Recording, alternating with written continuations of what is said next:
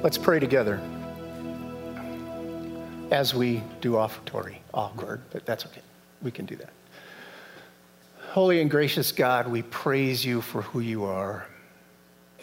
You are the high God. You are the everlasting God.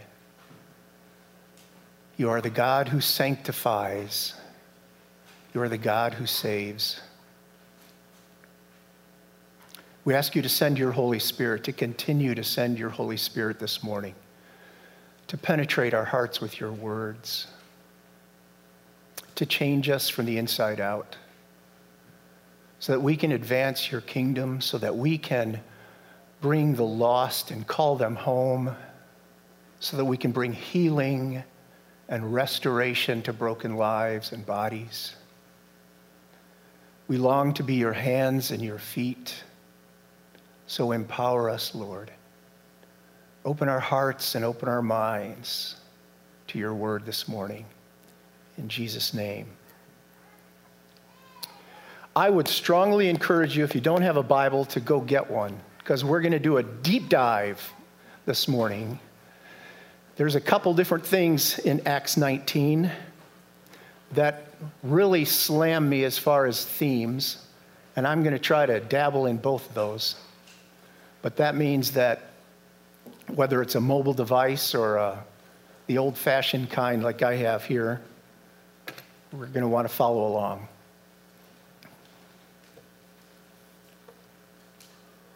So we're looking at Acts 19. Paul is in Ephesus. A little bit of background. Do we happen to have a map that we can throw up there? No? Okay. Ephesus is in Asia, but not like China, India, Japan, Asia. It's Asia Minor, which was a province that's basically, if you can visualize the nation of Turkey, which maybe you can't. If you go home, maybe you can Google that. But about the western half of the nation of Turkey is a province of Asia. And Ephesus is located there. So that's what we're talking about when we refer to Asia in this passage, just so you have that in your mind. The other thing, just some more background, is just a reminder that Paul is traveling through a Gentile world with a message that came out of messianic prophecy in the Old Testament. And so that has a big effect on what happens in Acts 19, how the message is conveyed, and it speaks directly to us in this day and age. Ephesus was filled with just a milieu of cults and idols. Artemis was the big dog. There was a big temple built to Artemis, which we'll show you later on. And so that was the primary kind of cult in Ephesus. But there was a synagogue in Judaism. There was the cult of the imperial cult, which obviously worshipped the emperor, and everybody had to at least say that, even if they didn't really believe it. There was all kinds of sorcery and magic that had come up from Egypt. And so there were a million different things going on in Ephesus. Talk about multicultural, multi-religion, anything kind of went at that point. And so that's the world that Paul steps into. This is his second trip to Ephesus. He was there in chapter 18 when he ended his second journey. This is the beginning of his third journey. So there's two primary themes that I see here, and there's a lot of stuff, so please forgive me for referring to notes. I'm going to do that quite a bit today, but the first one is, how does the Acts 19 setting and Paul's ministry speak to us in our context today? And the thing I want you to take home is this: our language and our understanding of the world must change from what was to what is. Our understanding of the world and the language we use must change from what was to what is. Because the world has changed, and we no longer live in the world that many of us grew up in, especially within the church. We grew up in the world of Christendom, when the church had kind of primary say over many things that happen in our culture, in our government, in our society. Those days are gone, just gone.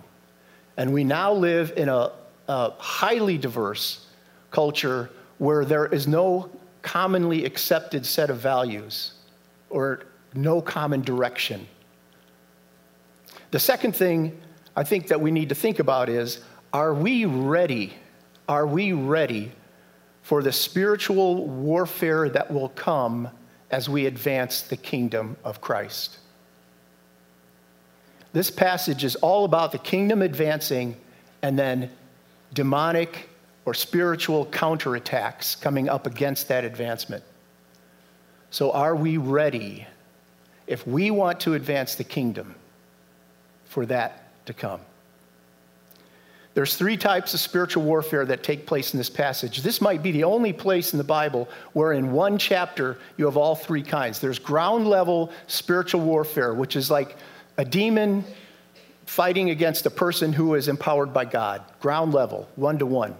Then there is occult level spiritual warfare, where there's an entire cult that's on one side and believers on the other. So the bar is raised and there's more spiritual power and authority.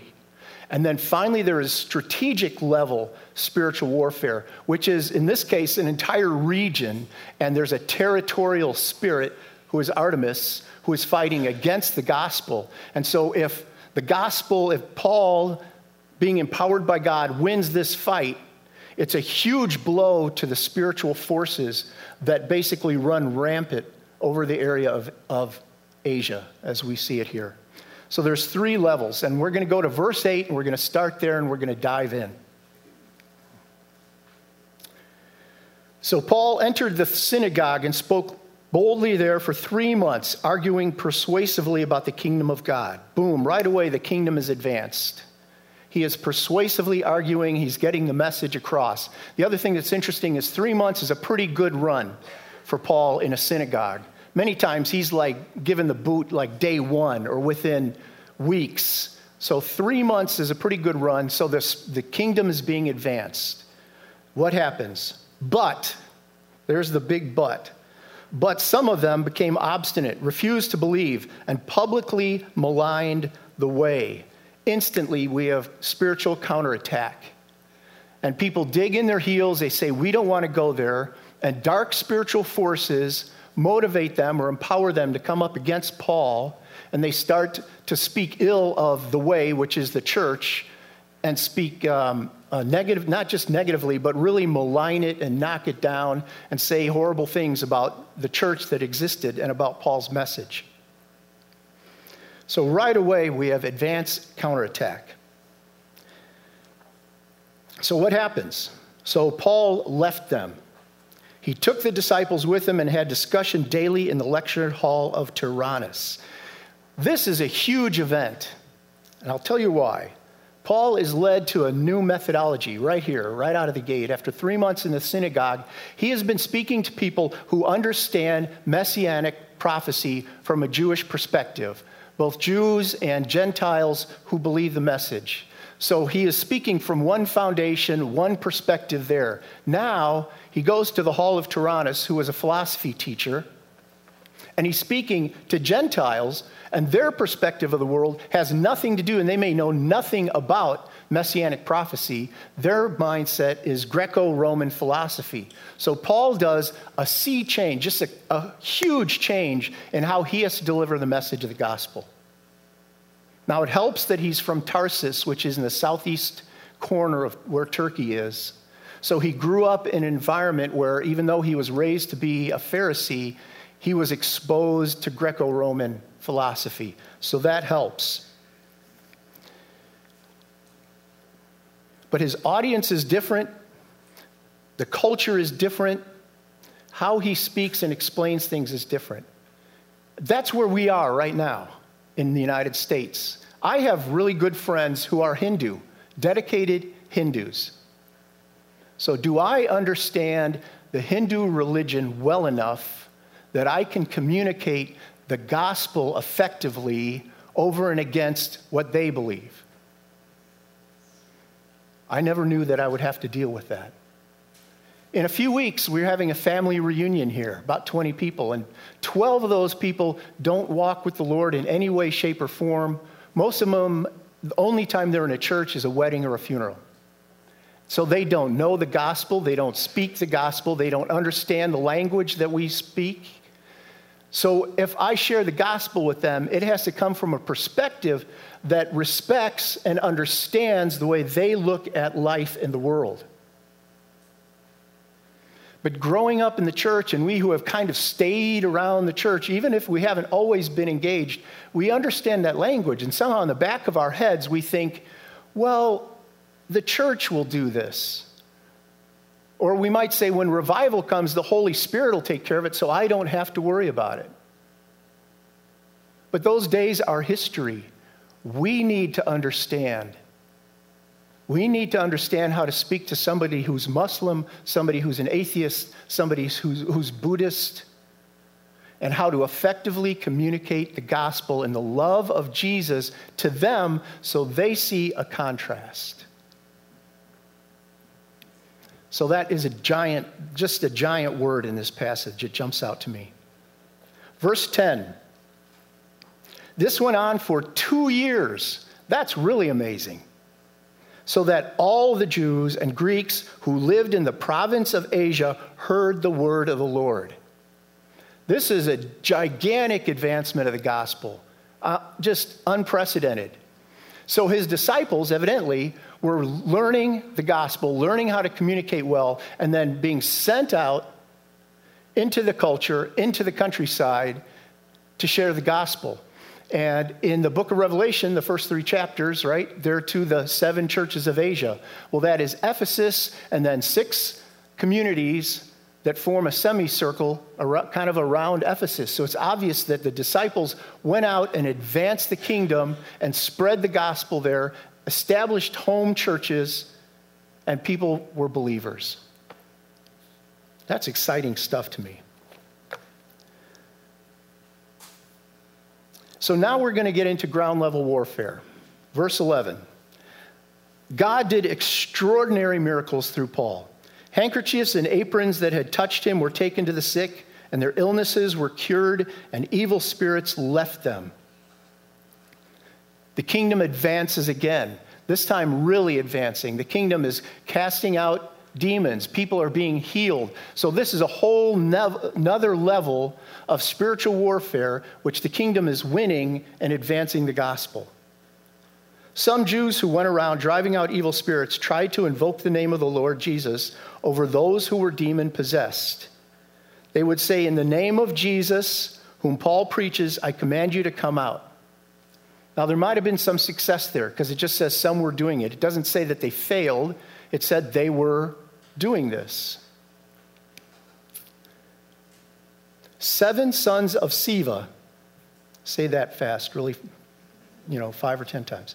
A Jewish priest were doing this. But the evil spirit answered them, "Jesus I know, and Paul I know about, but who are you?"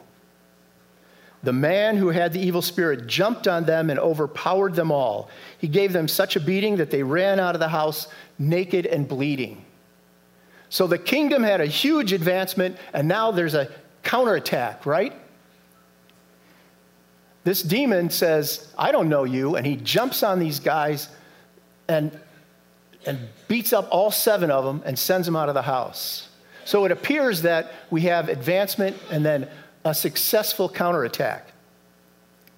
But what's interesting is what happens next. When this became known to the Jews and Greeks living in Ephesus, they were all seized with fear, and the name of the Lord Jesus was held in high honor. Many of those who believed now came and openly confessed their evil deeds. Now, how much is this like Jesus on the cross? Demonic forces, satanic forces, think they have a victory. But what happens? In reality, the kingdom advances again. Why? Because in this case, these people, they are steeped in all these different cults. They live in a spiritual world where they see things happening all the time around them. And they learned that even the demon says, "I know Jesus, and I know about Paul." And this hammers people because they think, oh my goodness, if even the demonic realm knows about Jesus and knows that he has authority, what does that do to us, to our beliefs, to our cult? And so these people flip and turn to Jesus, realizing that he is the ultimate spiritual authority and that whatever they worship does not have that authority. It's an amazing flip. So the kingdom advances again. Now we move to occult level warfare. Verse 19, a number who had practiced sorcery brought their scrolls together and burned them publicly. When they calculated the value of the scrolls, the total came to 50,000 drachmas. In this way, the word of the Lord spread widely and grew in power. So here we have magicians and sorcerers who realize that Jesus has more authority and is a greater God than who they are worshiping and serving. And so they turn to Jesus, they turn to God, and they bring their books to burn, which is really significant because it does several things. First, it discredits what they were doing. Second, of course, it saves them. But third, they burn their books, which is telling everybody around, this isn't working. You need to worship Jesus instead of practicing magic. And by destroying the books, now that knowledge can't be passed on to another generation. The interesting thing about this is 50,000 drachmas today is estimated to be $4 or $5 million worth of books. And this says a number of sorcerers, not a huge crowd, just a number. So these individuals brought incredibly valuable books that they had invested their entire lives in to purchase, and they burn them. Okay, let's stop and look in the mirror. Are we willing, is Paul Jones willing to burn everything I've worked for in my 61 years of life to advance the gospel? Will I burn my house or give it away? Will I just take all my retirement funds and just give them away, invest them in ministry, or just walk away and leave them? I really struggle with that. That is probably my biggest struggle in life. Am I doing enough?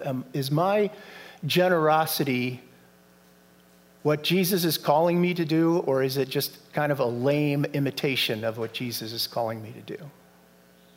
As Americans, I think the American church really struggles with this. Because for so many of us, our idea of being blessed is material and physical. And then you read the lives of the disciples. How many of them were physically and materially blessed during their ministry? They were all martyred.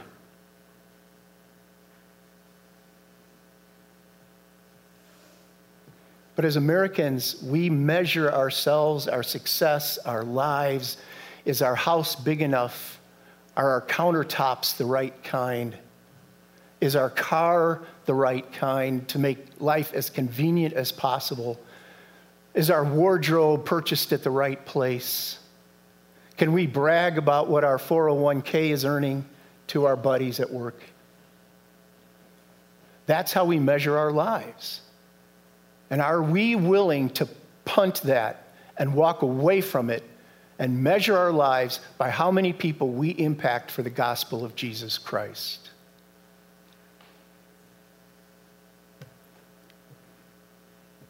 You can think about that for a while. So clearly the kingdom advances in ground level warfare, occult level warfare, but now the fireworks start. Now it gets serious. This has just been warm up. Artemis had owned this city for a very long time. Do you have that picture of the Temple of Artemis up there? Yes, Marilyn does. Thanks, Marilyn. This temple was built, this one was started in 323 BC. It is a massive building. It is much larger than the Parthenon in Athens. It was 450 feet long, 225 feet wide. It had 127 pillars or columns. They were 60 feet tall and 4 feet in diameter. This thing took 100 years to build. That tells you something about the people of Ephesus and where their hearts were. They spent 100 years of their community, time, money, and labor to build a temple to a territorial spirit. I should say really, even though they said it was a she, it had been worshipped there for 2,000 years probably already before this time. So as long as from Jesus to now, that same time span, the people in Ephesus had been worshiping Artemis in various shapes and forms and through various cults. It started with a meteor that fell and landed, and so they thought, their argument at this time was that was from Zeus. And because of the way it was shaped and looked, they thought that it must be female, and so they worshiped this as Zeus's daughter. And it became the goddess of fertility. So Artemis owned this community. Let's go to verse 23. About that time there arose a great disturbance about the way.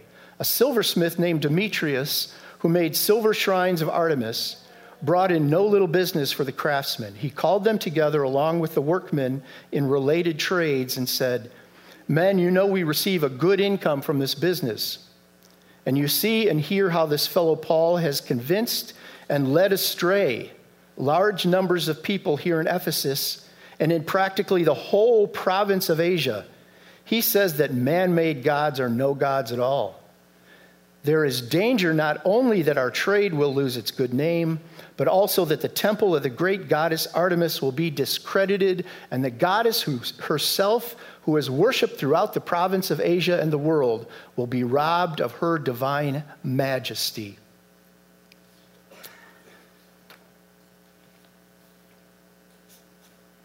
Let's just read a couple more verses there. When they had heard this, they were furious and began shouting, "Great is Artemis of the Ephesians." Soon the entire city was in an uproar. The people seized Gaius and Aristarchus, Paul's traveling companions, and rushed as one man into the theater. Paul wanted to appear before the crowd, but the disciples would not let him. Even some of the officials of the province, friends of Paul, sent him a message begging him not to venture into the theater. Now, this is interesting for many reasons. First of all, it just says the theater.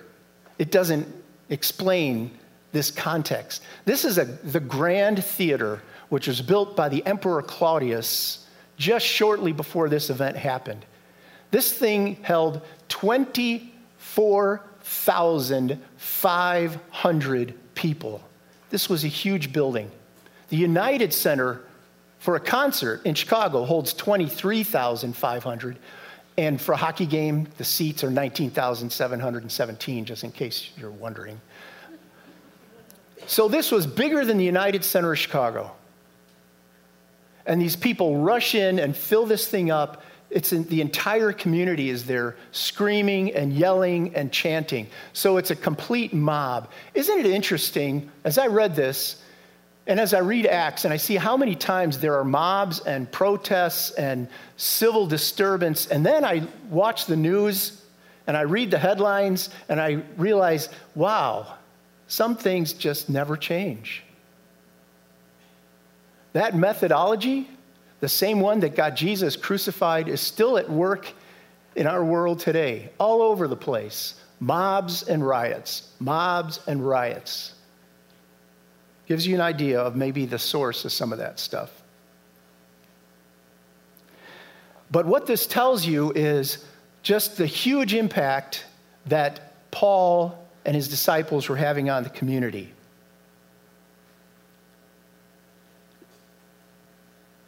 The assembly was in confusion, 32. Some were shouting one thing, some another. Most of the people did not even know why they were there. The Jews pushed Alexander to the front, and some of the crowd shouted instructions to him. So the Jews thought, this is our chance to defy Paul and to to discredit the gospel, so we're going to send our guy up there to speak. Well, he motioned for silence in order to make a defense before the people, but when they realized he was a Jew, they shouted in unison for 2 hours, "Great is Artemis of the Ephesians." So are we seeing anti-Semitism there? You just wonder, don't you? And so we see this huge counterattack coming against the gospel of Jesus Christ at a level that's way up here, where this territorial spirit of Artemis is trying to hang on to its region, hang on to the province of Asia, and not let the gospel take a foothold. So this is huge stuff. Are we ready for this kind of spiritual warfare? Are we steeped in the Word? Are we spending the time in prayer to arm ourselves with the weapons of warfare? What's really interesting, what I would challenge you guys to do is when you get home, read this again, and then read the book of Ephesians. Because the book of Ephesians was written from this experience of Paul. It was written several years later when he was in prison the first time in Rome. And so he's writing back to the people who had experienced this riot, who had lived under the cult of Artemis, and who are now believers. And so then when you read Ephesians, it's, oh my. In Ephesians 6, when he talks about put on the armor, oh man, now I get why this is so important. Because we need to be ready, and we need to be wearing the armor that we find in Ephesians 6. Finally, the city clerk, who is equivalent to the mayor, in verse 35, quieted the crowd and said, "Men of Ephesus, doesn't all the world know that the city of Ephesus is the guardian of the temple of the great Artemis and of her image, which fell from heaven? Therefore, since these facts are undeniable, you ought to be quiet, not do anything rash." And then he basically goes on to say, we don't really have a reason to be rioting. And if Rome finds out that we're doing this, they're going to send in troops, and we're going to pay a steep price for this civil commotion that we've created. And so finally, in a very subtle way, through someone who is probably a believer, along with many of the other officials in the area, the kingdom advances again and steps back in. And Artemis is discredited. And after this, the cult of Artemis takes a long decline, and finally this temple is torn down in the year 400. Ironically enough, it's torn down by a Christian mob. So go figure. But at this point, the tide turned, and the gospel expanded, and the cults, the sorcery, the magic was discredited, and all began to decline. So what are some other messages that we can take from this? As I've said many times already this morning, we need to prepare ourselves for spiritual warfare. We pray for revival. I pray for revival. And so I want the Holy Spirit to come and bring revival to our church and bring awakening to America. But am I preparing myself to be part of the war?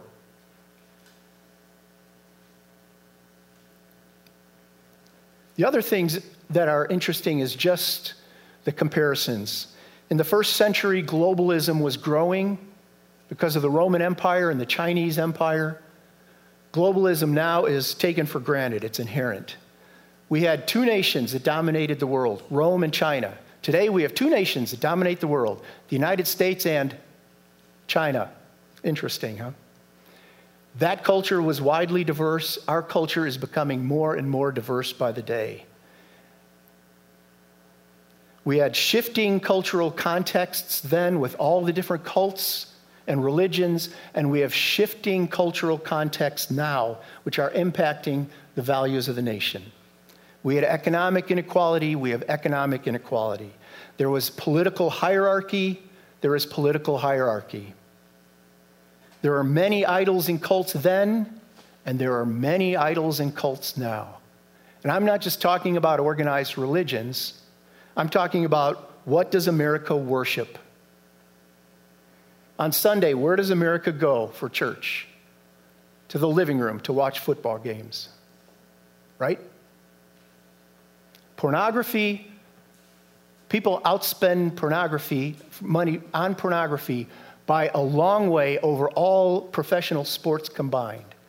$9 billion a year, $14 billion a year. What are the other things we worship? Money, materialism, our status, our fame.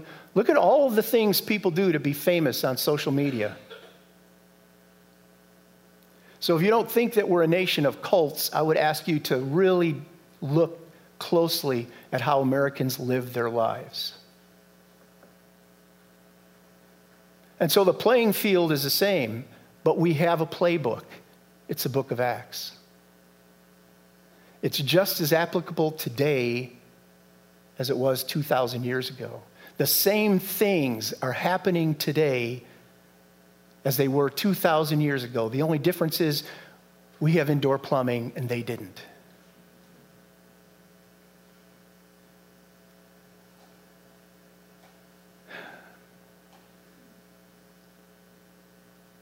I think I've hit all my stuff. That's good. The last thing I would say is, as Christendom declines and falls apart, many people raised in the church or around the church or who are in the church are mourning the decline of what they think of as the church. I would say to you, the decline of Christendom is a great thing. And here's why. Under Christendom, in Western culture, there was one religion. Now there's all kinds, but people are open and they're listening. Back then, if you fought the church, you fought God. In fact, Vicky and I watched a video recently about the Camino de Santiago in Spain, where you take this pilgrimage, and 7 people were there. One was an Episcopal priest, and the other 6 talked about spiritual things, and what they rarely talked about God. What they talked about is why they didn't like the church. How the church manipulates people, how the church takes their money, how the church is about power. And so the decline of the culture of church is a good thing, because now in our communities of faith, in our house churches, in our friendships, we can show people what Jesus is really like, and it's not this monotheistic institutional bully that tries to change your life. We can speak to their hearts, we can speak to their needs, we can offer them healing and wholeness, things that most of Christendom never did.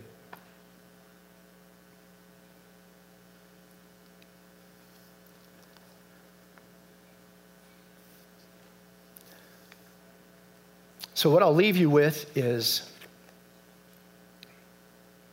to what or who do you give your allegiance? Is it to Jesus? Is it to one of the many cults that our culture worships and puts before us? Do you feel equipped to advance the kingdom? And if not, what can you do about it? And then what are the things that are holding you back from bringing the kingdom on earth?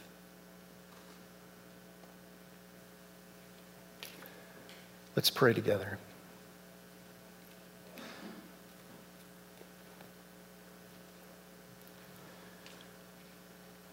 Father God, I pray that you would open our eyes.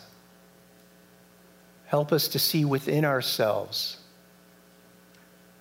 and understand where our allegiances lie, what our priorities are.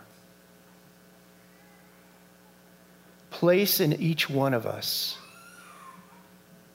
a longing, a thirst, a hunger for more of you, for a closer, deeper walk with you.